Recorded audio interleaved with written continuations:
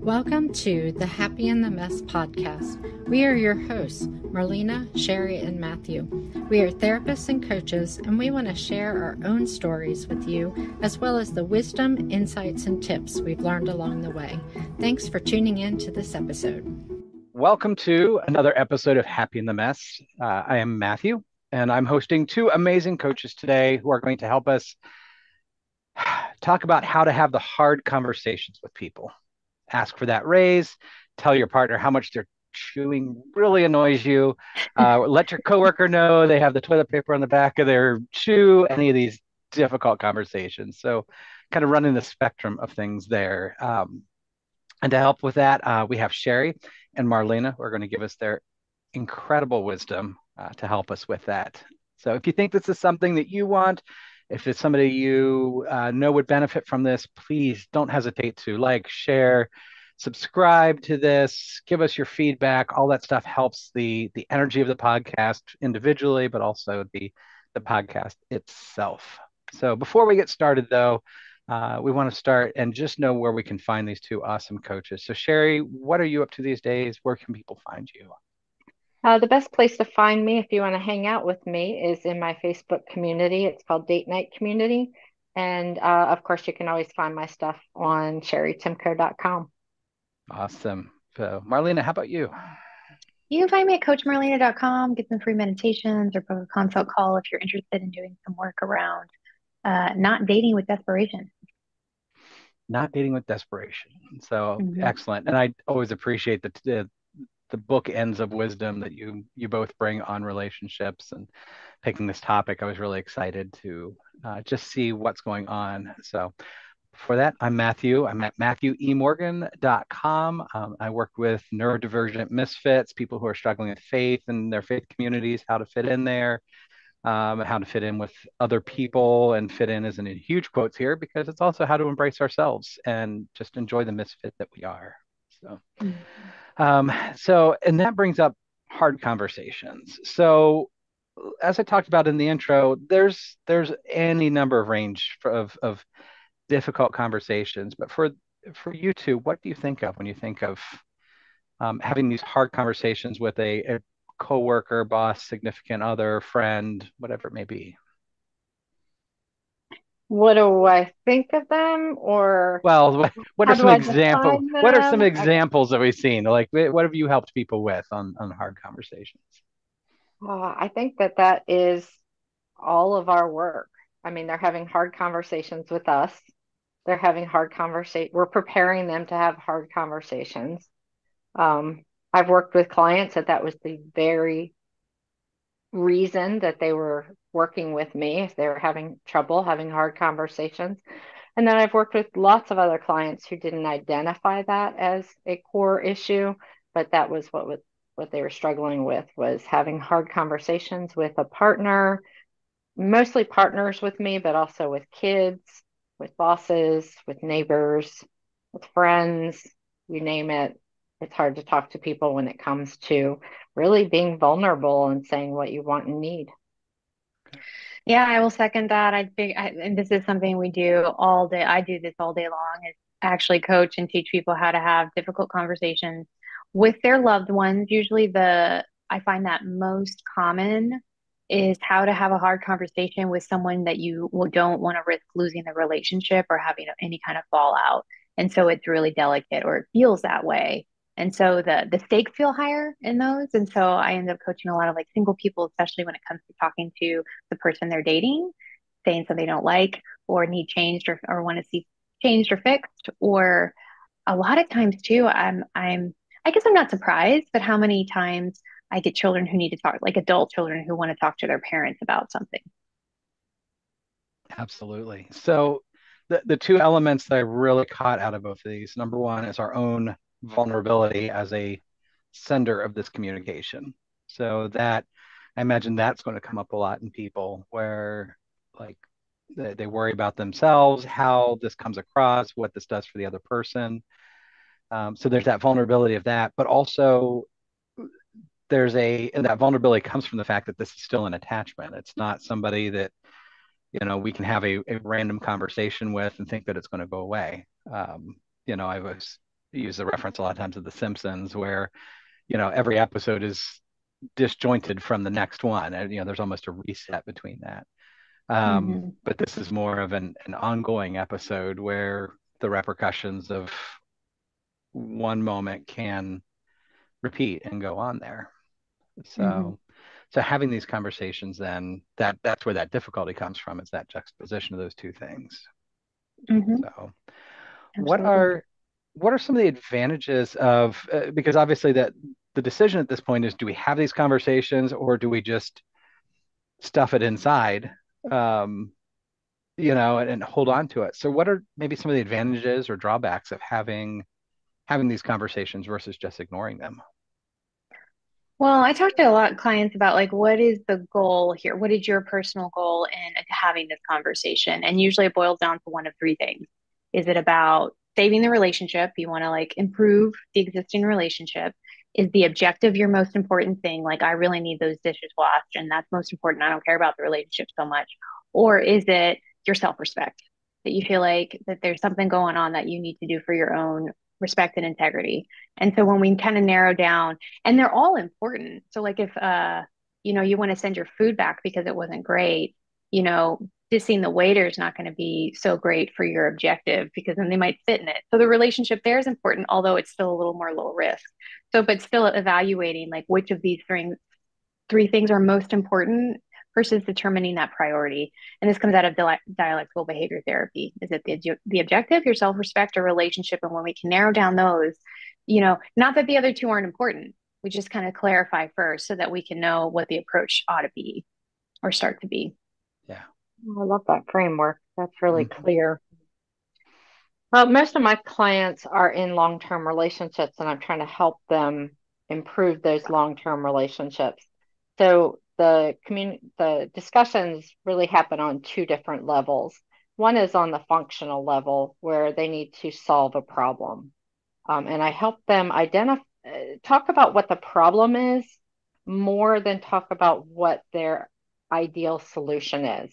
Now, it's good if you know what you want and need, but it's not a conversation if you go to your spouse and you say, this is what I want and need, and it is a dictate.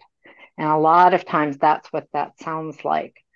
So helping them identify what that problem is behind that so that they can come up with a mutually agreeable solution. But the other part of hard conversations is really knowing each other deeply and creating a sacred space in the relationship where they can show up as who they are, and their partner can be caring and accepting, maybe not love everything that they share, but it's an honest space.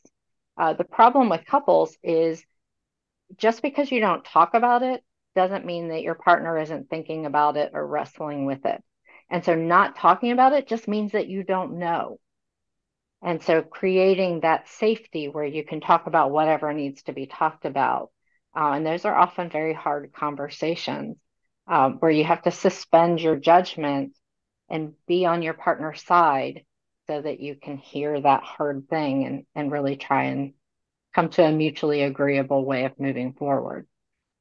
And by the time people come and want to talk about having a hard conversation with someone, it's usually not, to echo what Sherry said, the first time they've thought of this, or this has probably been an ongoing issue. And so the disadvantage of not having it is that loop will continue to go on in your head and start to block your ability to have relationships, or block, it might be a resentment that just keeps growing, and that creates distance, or it just might be an ongoing issue that inhibits intimacy, regardless of the relationship. Yeah, when you don't talk about stuff, it also becomes an echo chamber where you hear yourself thinking that, so it seems more likely to be true, but then you hear yourself thinking it, which reinforces this truthfulness to it. And so if you don't have conversations with other people, you get more and more certain that your way of thinking about it and looking at things is the truth.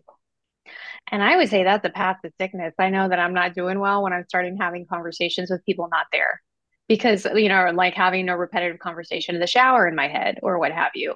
It's because it hasn't gotten out of my head. And then I get in a loop, almost obsessive thinking around it.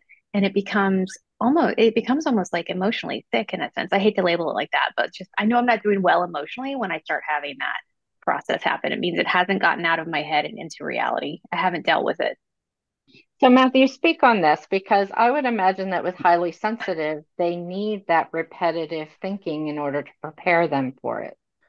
It absolutely. I appreciate the reflection of the question here because I was thinking as the two of you are talking, my highly sensitives, even my ADHDers, a lot of ND people, like this is a big struggle. For my highly sensitives, I use a finger analogy. For those on video, you'll catch this. For those that don't, I would say like we are this index finger here sticking up, and then I put my palm up behind it with my fingers outstretched. And this is the highly sensitive brain creates all of these extra realities based on possible information, possible decisions that are made.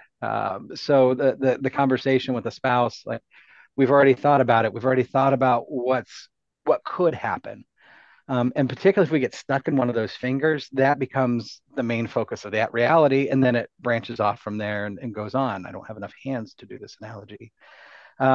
And the term that Marlena used with the echo chamber, it resonates, no pun intended, resonates really well with me because that, especially the highly sensitive brain, it becomes that until we speak it out and have some of these conversations. And Sherry, I think what you were saying earlier about we really need to get these things out. We need to talk to our spouses when we're comfortable and to understand that. That really kind of becomes a key there. Mm-hmm. The So, really neat thing about having hard conversations, talking things out with another person, is that that other person can become like a mirror. Like if they are able to just kind of hear you, then as you talk, most people start to understand what they need and what they're thinking better than if they just have that conversation in their head. absolutely. What really stood out to me when you were talking, Sherry, there's that echo chamber of some of the past wisdom. And I remember working for corporations, and I've heard this from parents too, of look, if you don't have a solution, don't talk about the problem. Don't bring it unless you've already had a solution to this. Um, and that little, memory flickered up here, Sherry, because what you were saying was almost the complete opposite. Was don't come with a solution, come with that description of the problem. Marlena, you referenced that as well with, like what am I trying to solve here? If we don't Mm-hmm. describe what our problem is first, then is it that we get up at this echo chamber again, or is there a different problem This with this is approach? this is one of those things that really bothers me because I've done this wrong for so many years.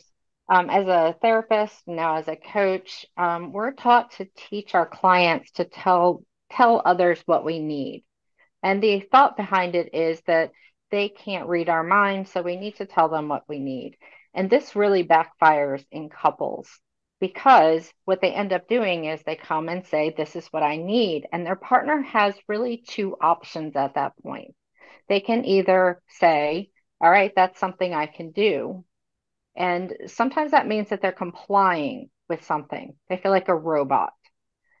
The other option is that they can say, "No, that's not something I can do."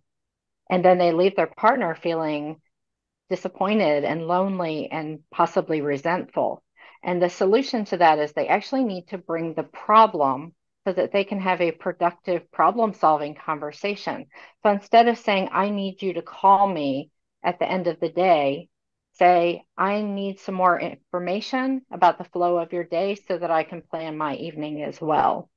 And then you may still get to that the partner would say, "Well, I'll just call you at the end of the day." But it's then an option. They could say, "You know what, I'll call you at lunch, or I'll text you at lunch and tell you what the rest of my day is going to look like.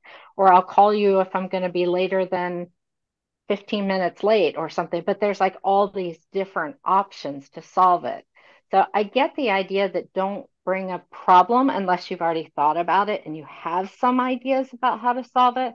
But this idea that we're supposed to come and dictate to other people how they're supposed to meet our needs really is out of sync with having a relationship that meets both partners' needs. Mm. Yeah, absolutely.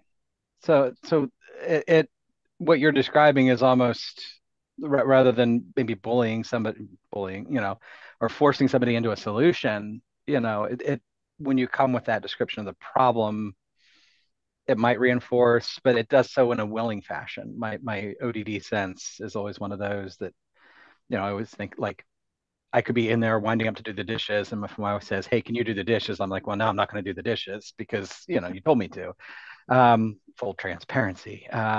So you know, I You're don't not want the to if somebody only tells me. one. I'm assuming I'm not here, but it doesn't force us into that position. It I think it really feels like that with that vulnerability we come together with it.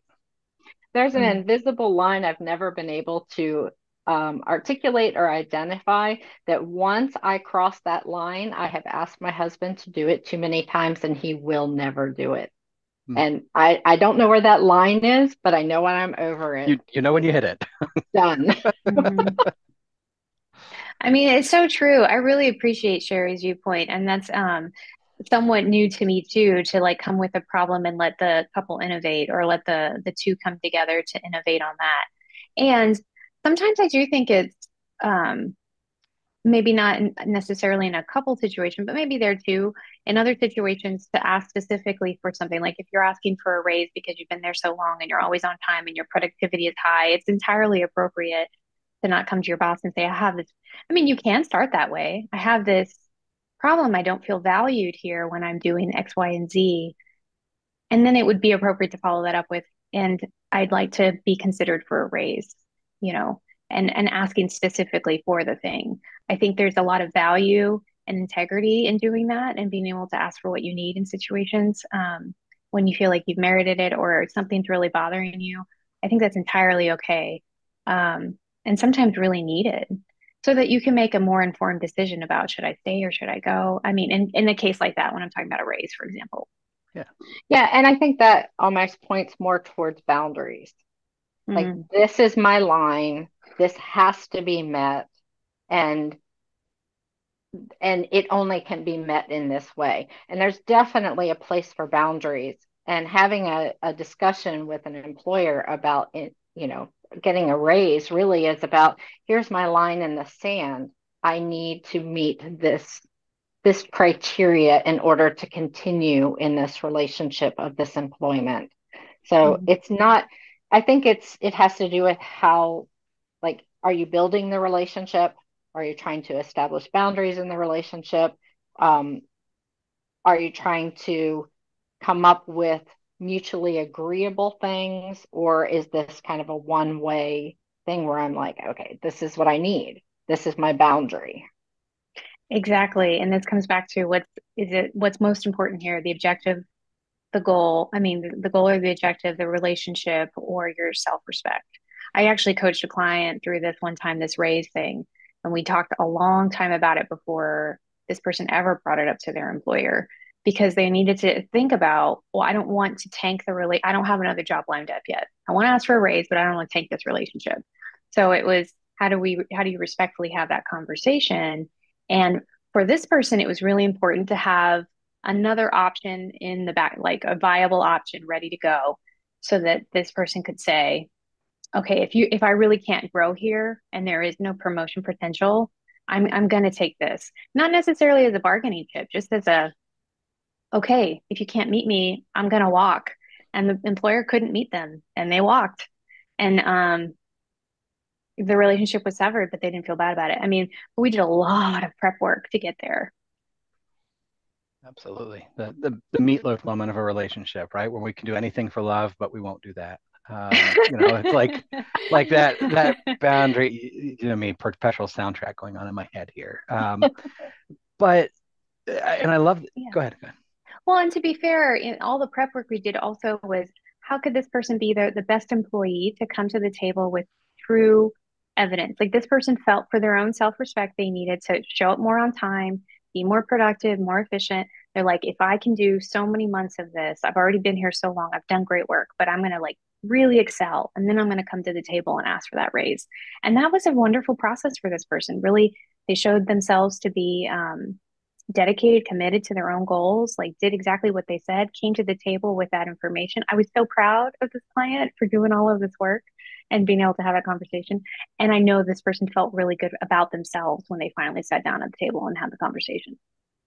Yeah, that's awesome. And I think, and I always end up back in this same point of, we love to give these principles, we love to give these ideas behind it, but the fact is, as human beings, we are such complicated machines, and we have such a wide range of relationships that having a coach or having a counselor who can walk through these things. And Marlene, I love that idea. And Sherry, same for you. Like, you sit down with couples, you work through this. Marlene, you're talking with people.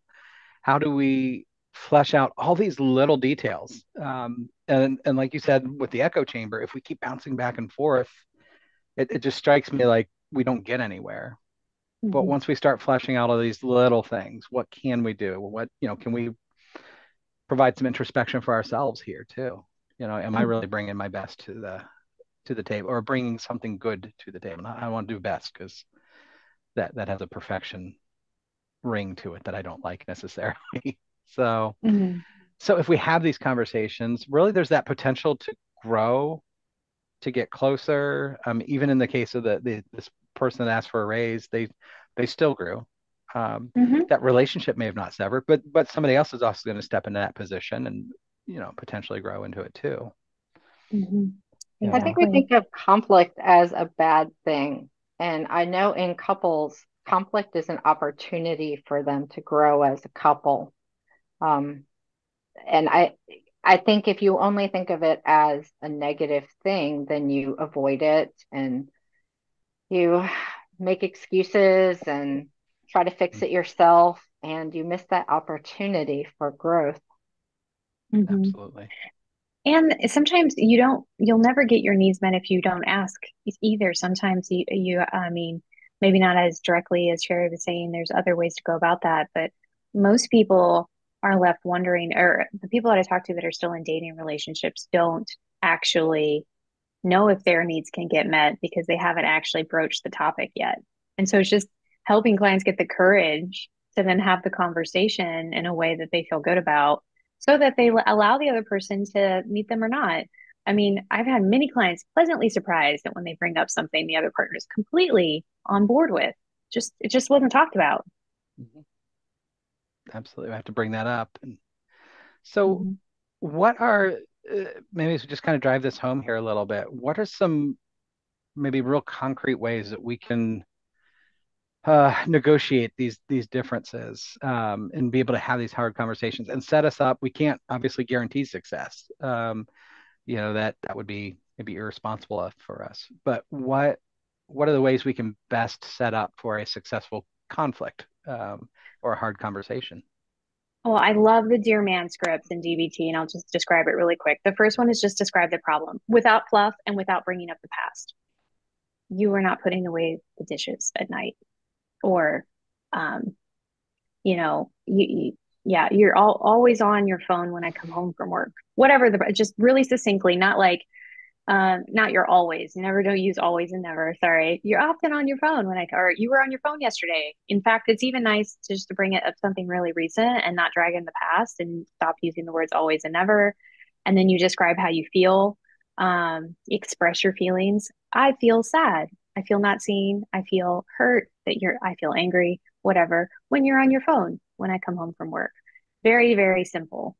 And then you ask for what you need. I would like some quality time in the form of having dinner together when I come home from, I mean, just very simple. And then, you'd be mindful about your tone. So no accusatory, no passive aggressiveness, simple and direct, straightforward. Um, and you're willing to negotiate part of the Dear Man. I'm not saying all of the acronyms because it would take too long, but the other one is like, how do you think you invite the other person into the problem solving? Like, how would you like to help solve this problem? And then you say why you want to do it. I would feel closer to you if we had more quality time. You know, simple. And it doesn't have to be complicated. In fact, I actually have clients like write down the script, like Describe the problem, express your feelings, very simply be mindful of your tone, ask for what you need, invite them in to help you solve it, and tell them why it's important.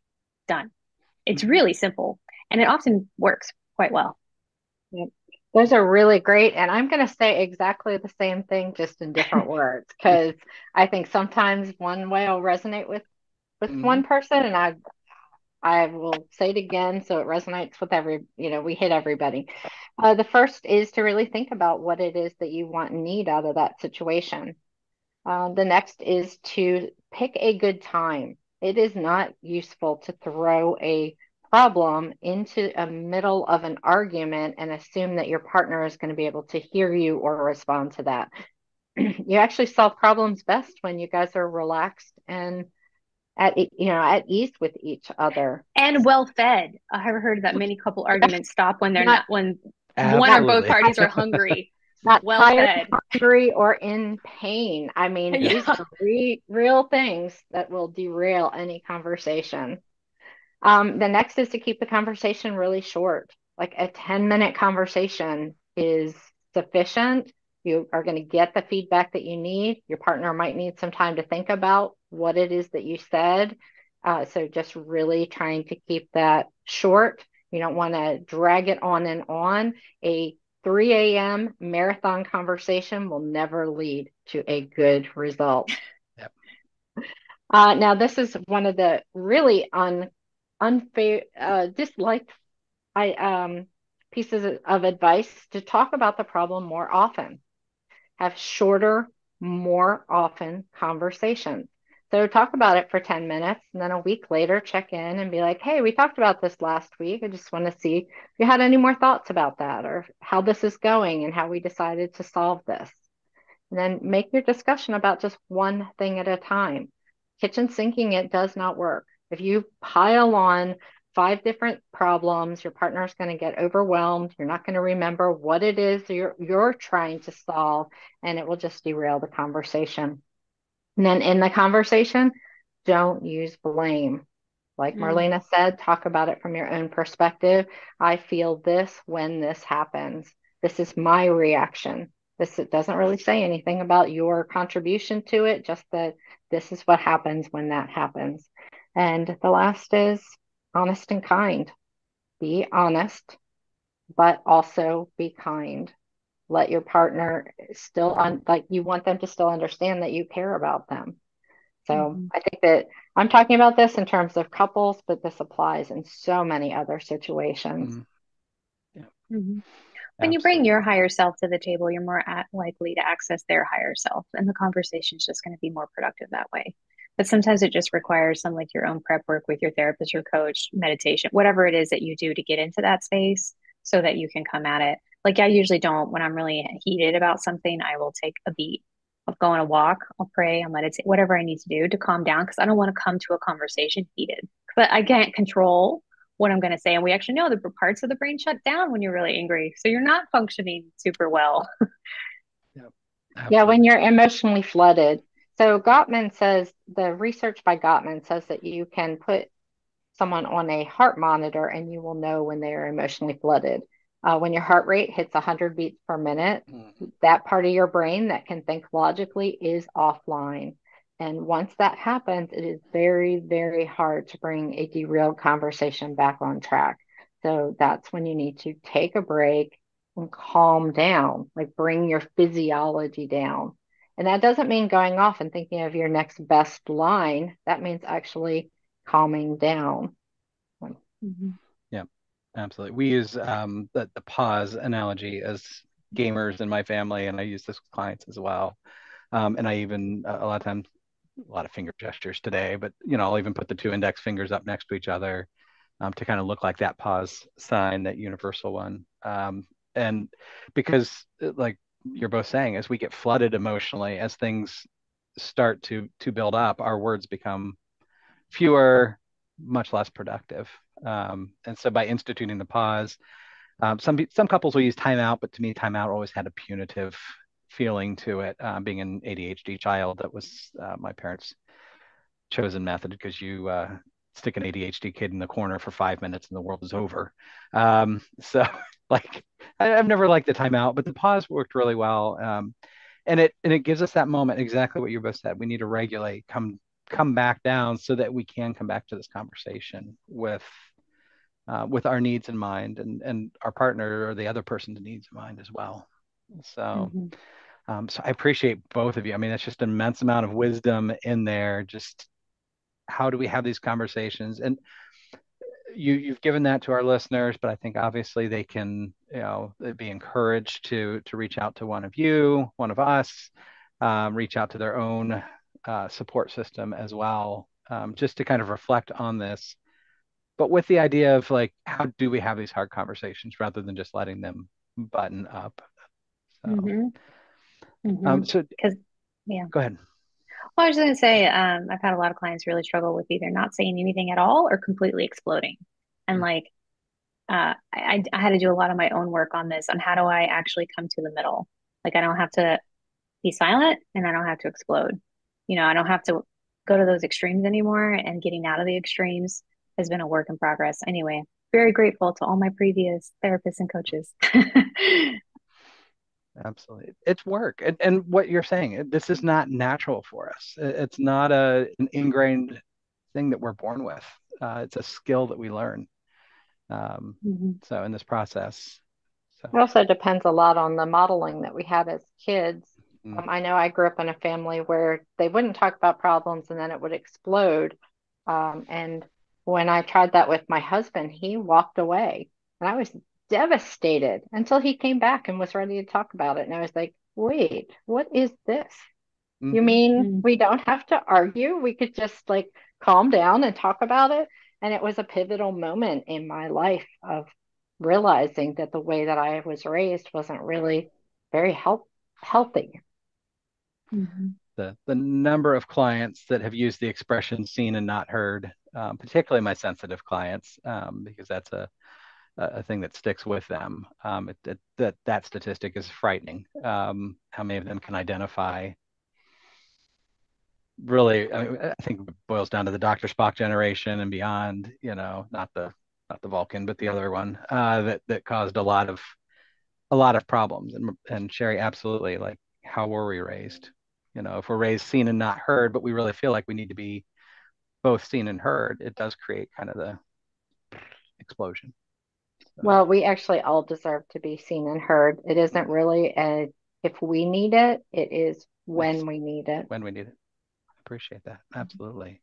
So, Mhm. so wrap up today. Closing words of wisdom, just of these. I mean, it's just been a gold mine today of clips and quotes and some great information. But for both of you, what are your take homes for people today? I just want to say that it's okay to have these. I mean, it's okay if you don't know how to have them. Most people aren't taught how to enter into conflict in a healthy way. And so, not beating up on yourself if it's not happening, but also not ignoring the fact that you might be ignoring things. Um, and that this is when a really it's time to get a third party involved, like a therapist or a coach, because someone who's going to give you perspective on that, just to validate the need and then help you formulate a way to handle it. Awesome. Yeah. Yeah, all of this. I mean, there were I hadn't heard exactly the tools that Marlena uses around conversations, and I think they're amazing. So, like, if this is an area that you struggle with, just kind of go through this with a fine-tooth comb and find what is going to really work for you. Some people get into the conversation too soon before they've really thought about it. Other people really ruminate on something for a long time before they bring it up and they let it go too long. So that middle ground is really important. And where you fall on that determines like what kind of skills you need to add in order to have those hard conversations at the right time. Mhm. Absolutely. Great advice. And for my neurodivergent folks out there, these same things apply. Our world looks a little different. We act a little differently in it, but this is a great way to converse and see how our needs can be met, to make sure that we're talking to people, to make sure that we are socially connecting in a way that is advantageous, but also one that protects us and protects who we are. And I think this all applies very directly too. So I appreciate both of you, and just all the awesome wisdom you bring. So you're a gem to work with every week, and we'll do that again next week unless we have a better offer. One of us wins the lottery. No, if one of us wins the lottery, we'll probably do this. But so I appreciate again both of you. If anybody's listening and you feel like this is something beneficial for a friend, or coworker, or whatever it may be, make sure that you like, share, subscribe, to keep these updates going. We're here every week to bring this. And I would say, even if you have something specific that came up today, we would love to hear that. If you need us to negotiate, whatever it is, the toilet paper conversation, which way the toilet paper hangs or whatever it is, let us know that. And I think we'd be happy to field that here on a call as well. So feel free to bring those. And otherwise, thank you both. And we'll hear from everybody next week. Take care.